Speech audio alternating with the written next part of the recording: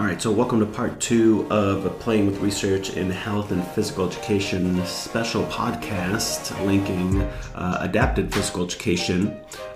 We had part one that came out last week. We partnered up with What's New in Adapted Physical Education podcast with Scott McNamara, and this is more of a panel type discussion with Terry Rizzo, Dr. Kevin Andrew Richards, and Scott McNamara, myself, Risto Martinen. So we'll just get right into there. It'll kind of pick up where the last one dropped off. So here we go with our latest episode of Playing with Research in Health and Physical Education. I think these are awesome comments. I kind of want to, and I want to kind of start gearing us a little bit towards like the research area.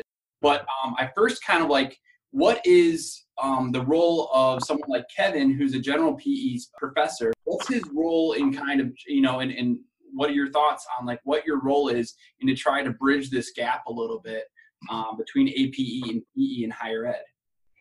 I think from my perspective, and I don't have specific training and background in adaptive, I do think I have, and I think I still could teach a basic introductory course. But beyond that, I don't feel capable or prepared. But I do think that I can be an ally and an advocate.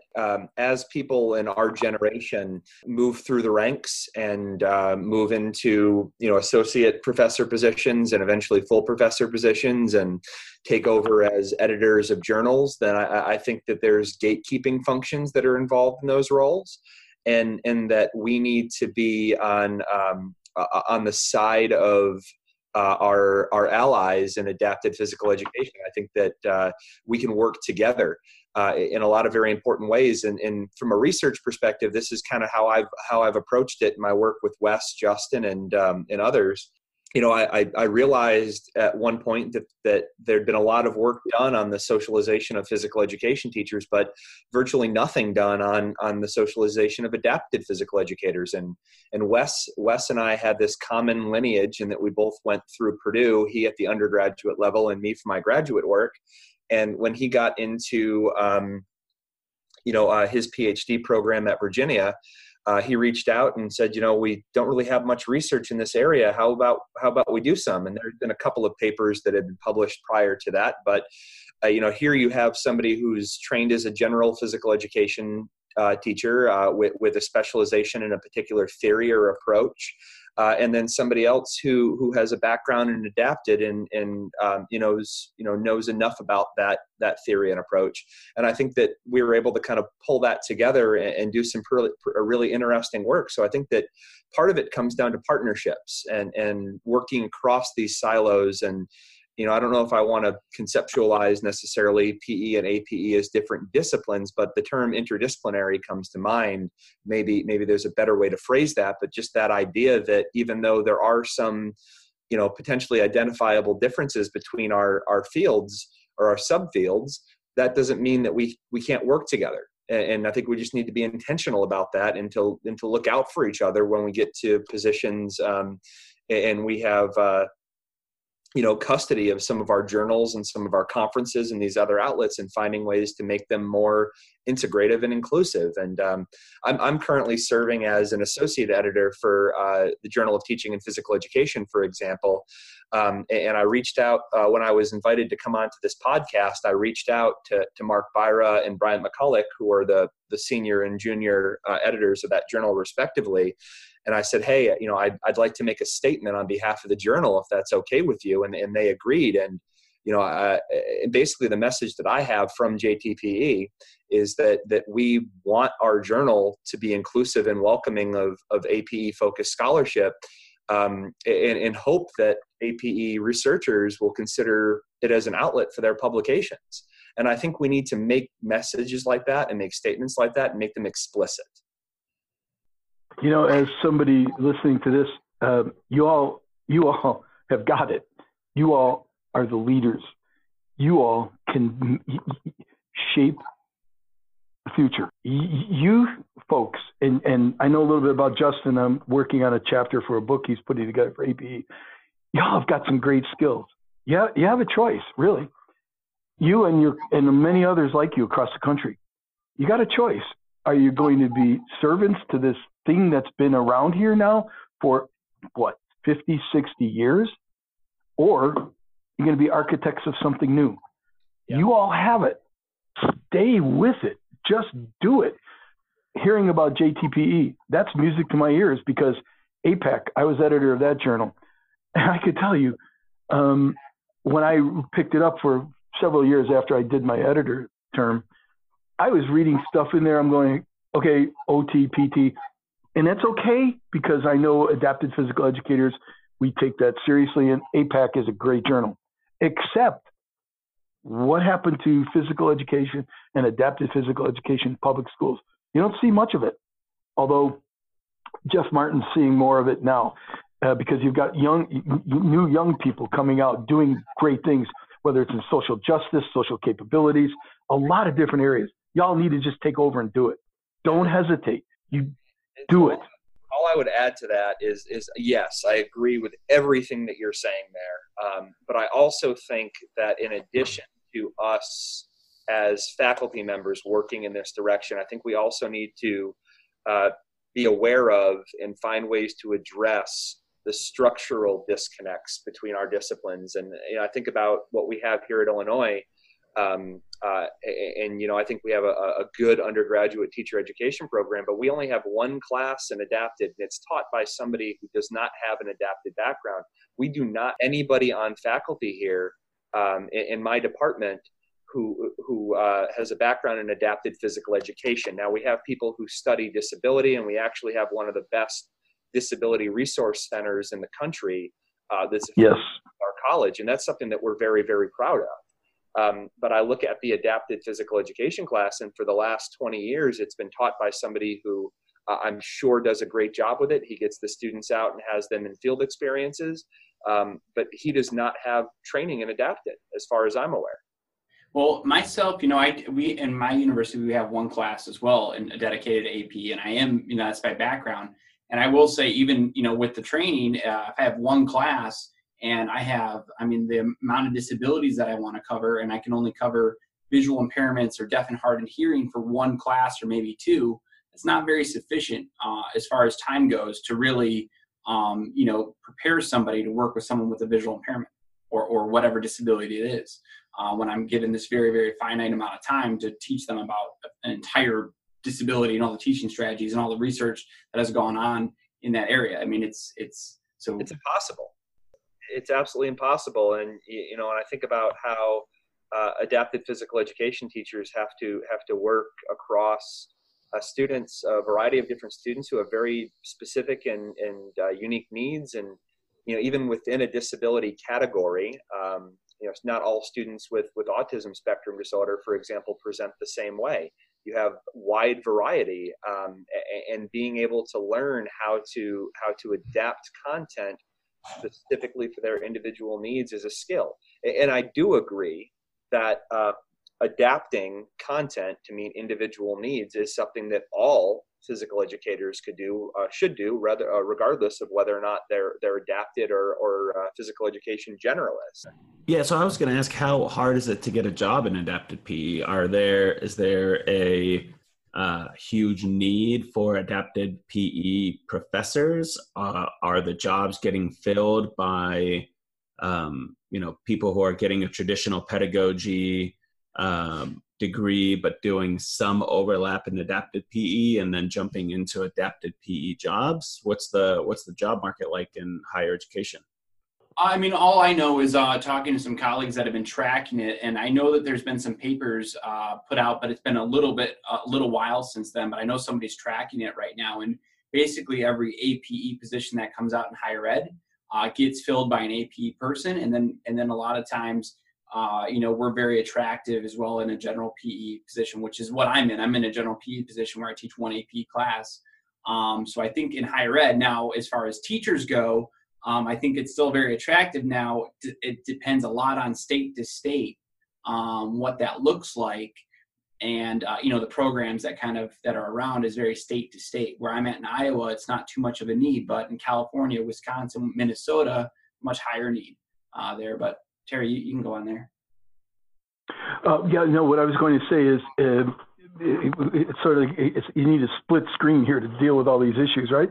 The higher ed issue is critical because, and that's when we started out this conversation, in a department, especially if you've been to American Kinesiology Association meetings recently, the dominance of exercise science because of enrollments is almost overwhelming other areas within the discipline. And that is not a good thing. And so it influences your decision when you post a position. People just may not even advertise the need for an adapted physical education specialist. You'll have a department just literally write it off. In California, though, we've got probably 4 or 5 schools that come to mind that eliminated or suspended their pedagogy program. Yet, when the silver tsunami strikes, they're all going to be on the bandwagon going, let's resurrect our program, and there's not going to be anybody to fill it.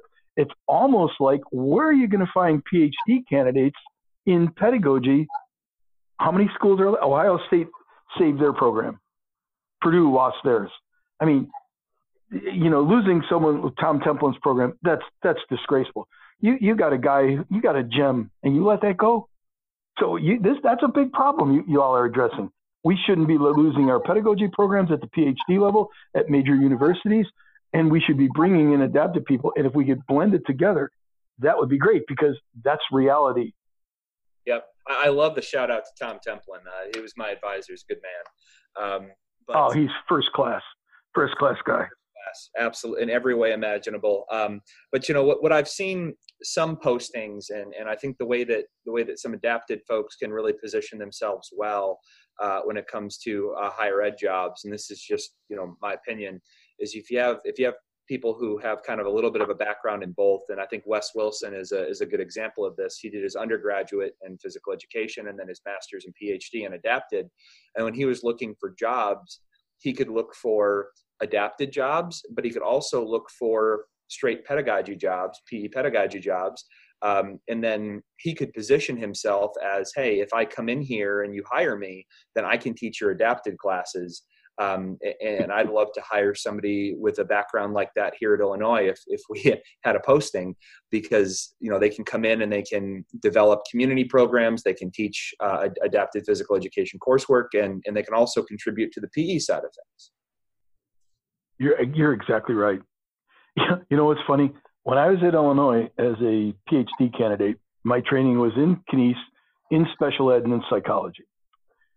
While I was there, I interviewed with Mike Luvis and a guy named John Taylor. You'd have to be around there a long time to remember those names. Luvis left for Cleveland State because he knew he wasn't going to get tenure. Taylor left for Bureau of Education for the Handicap, and they became a dean at Arizona. They filled in the position with John Luco, Canadian adapted PE. He didn't get tenure. Then they filled the position with a guy named Walt Davis, and there were some crazy things. He didn't even get a chance to go up for review. He was gone. They turned to me and they said, we had a big grant at the time about mainstreaming. And they said, well, the person who was department head at the time was a guy named Raleigh Wright. Great guy. Raleigh came by and he said, look, we could bump your salary up. You teach the undergraduate class, run the grant, this and that. It'll all be good. Then after I finished, I did a postdoc there, and they were still looking for someone then. My point, if they're not going to be dedicated to this field, you're going to keep getting this issue coming up in your face. And you're talking about some of the first-rate universities in the United States. I'm going to show my bias here. Purdue, Illinois, Penn State. Ohio. These are, and not that the others aren't, but these were, my day, world-class places. You got to commit to this because you don't even have to feel good about the profession, right? Adapted. You just look at what's going on in schools. Try to catch up with reality and prepare people for reality. It'll be different, but recognizing that and getting people to, if you will, appreciate what we do. Well, that's what you all can do. You all are leaders. Here, look at it. Look at it another way, right? If you don't do it this way, it's sort of like, hating whales and joining Greenpeace. What? Would you really do that? I don't know what it's going to take. But I do know folks like you all have to stand your ground and shape the future. Yeah, and I think that's one of the most important things about having this conversation is so that for us and for folks who are listening to the podcast or who will be listening to the podcast, I think it's just important that we remember that in a lot of ways we're in this together. We're working towards the same broad goals of influencing children's physical education or physical activity, whether that be children with or without disabilities, and we can learn from and help each other in a lot of ways. So it doesn't make sense for one discipline that's marginalized to marginalize another discipline. Good point. So, I mean, I think we kind of addressed a lot of the issues. Just one, like real quick, I think we should start kind of wrapping up. But like as far as the research stuff goes, going back to that, I mean, what are some solutions? I think we've talked a lot about the barriers and stuff, and I think broadly we've talked about some solutions. But how can we like kind of promote interdisciplinary actions between our general PE researchers and our APE researchers? So, here's another thing that I can throw out there. So Risto and I are both involved with the SIG, the Special Interest Group at the American Educational Research Association, that's called Research on Learning and Instruction in Physical Education.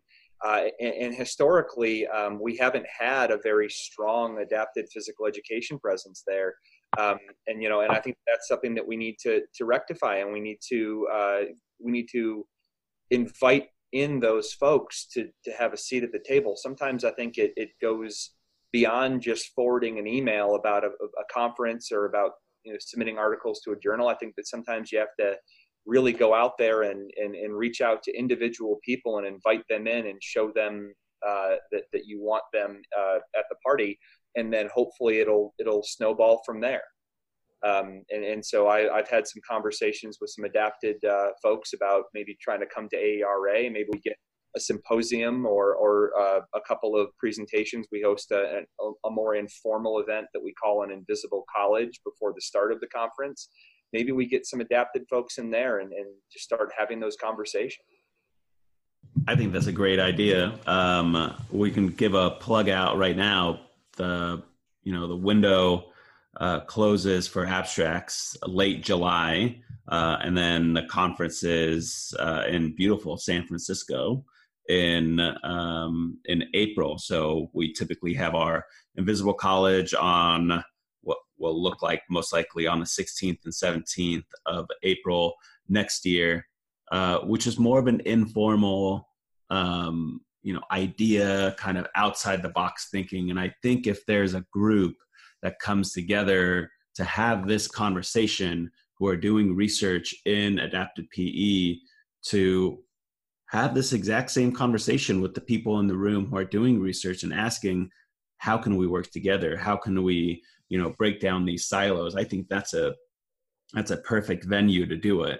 And then the conference goes on that rest of that week. It's a 3-4 day conference, some of the best pedagogy stuff in not just in PE, obviously, just in greater pedagogy. It's an amazing conference. So I think that's a great place. And I love what you said, Kevin, earlier about being an ally and an advocate.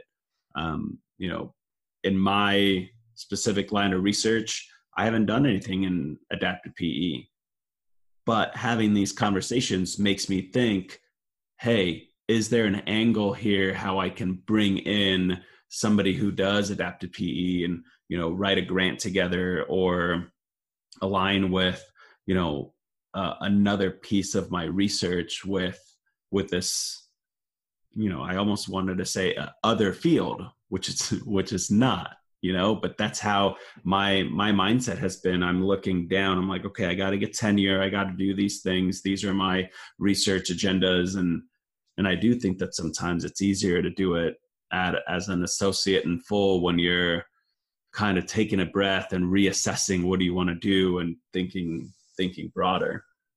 What you just touched on there, Risto, is one of the structural issues that I was alluding to before. The nature of higher education, the nature of academia pushes us as early career scholars to not only focus within our discipline, but focus within a very narrow aspect of our discipline.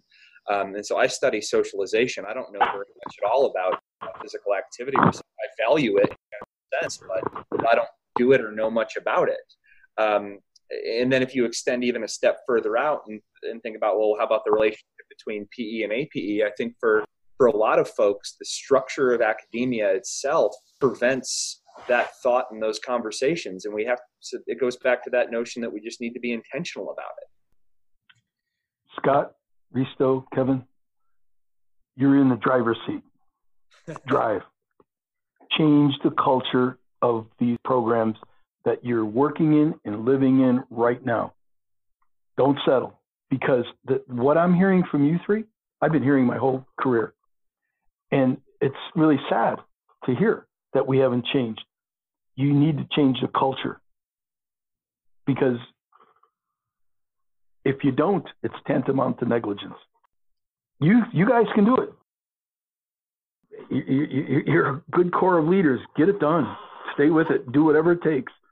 We need you. Really, the future needs you guys. Yeah, and I think that this, and hopefully, one of the things that's nice about recording this as a podcast is that folks outside of the four of us will listen, and it'll kind of spark them to think about it a little bit more, maybe change the way that they approach their work a little. But I really like the idea of extending out and using this podcast not as an end point, but as a starting point to have additional conversations like the one that the four of us are having in larger venues with other people across. I think it's important to get early career scholars like the three of us engaged, but senior scholars in many ways are the stewards of our discipline. And so until they retire or transition out of academia, in a lot of ways they serve as gatekeepers. They have custody of our journals. They have custody of our conferences. So yes, early career scholars need to get on board, because one day we will be in that position, and we need to be active and we need to be advocates. It's across the career cycle.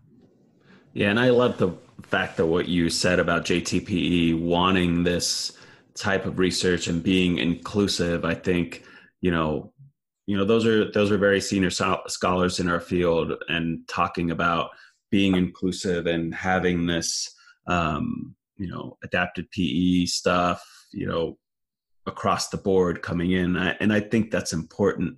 But I also think that we need people to remind us to think more broadly. Look, when we started this podcast, we were 15 episodes in or something, and Kevin called me and he's like, "Hey, we haven't highlighted a single adapted PE piece." I'm like, "Oh, I didn't think about that. Like, I didn't really reflect on it. I was just busy trying to get, podcasts out." And then I met Justin Hagel, and what a tremendous scholar. Like, just he's really good. He's really good. Yep. The stuff that he's done and the volume that he produces is tremendous, and yes. Really interesting, good scholarship. So it's great to highlight his work, and we're going to have him on. He publishes enough papers every year that we can just kind of pick one from a hat and it'll be good. I think we probably have enough to wrap up. This is obviously a humongous topic that we could talk about forever, as well as I don't think we have the steps that we need, which would be a great research endeavor to really find out what are the steps that we need to be an ally, to be an advocate on both sides of the aisle to bridge this gap. And I don't know if that exists, and I don't know how to quite get there, but I think we can kind of wrap this conversation up for the moment. Yeah. And I would say, I'll give a shameless plug here. If you're on Scott's podcast, listening to this, look us up, Playing with Research on Health and PE, where everywhere you can find a podcast, you can listen to it on your computer at anchor.fm, or you can do it on Google Podcasts, Apple Podcasts. We put out an episode every single Tuesday at 7 a.m. Eastern, like clockwork comes out. And also, if you're on our podcast, you should check out Scott's. He has some really, really good flowing conversations and a lot of good information if you're interested in adaptive PE, or maybe you're just not knowledgeable enough on it yet to get some really good information on there. He's had some tremendous people on that podcast.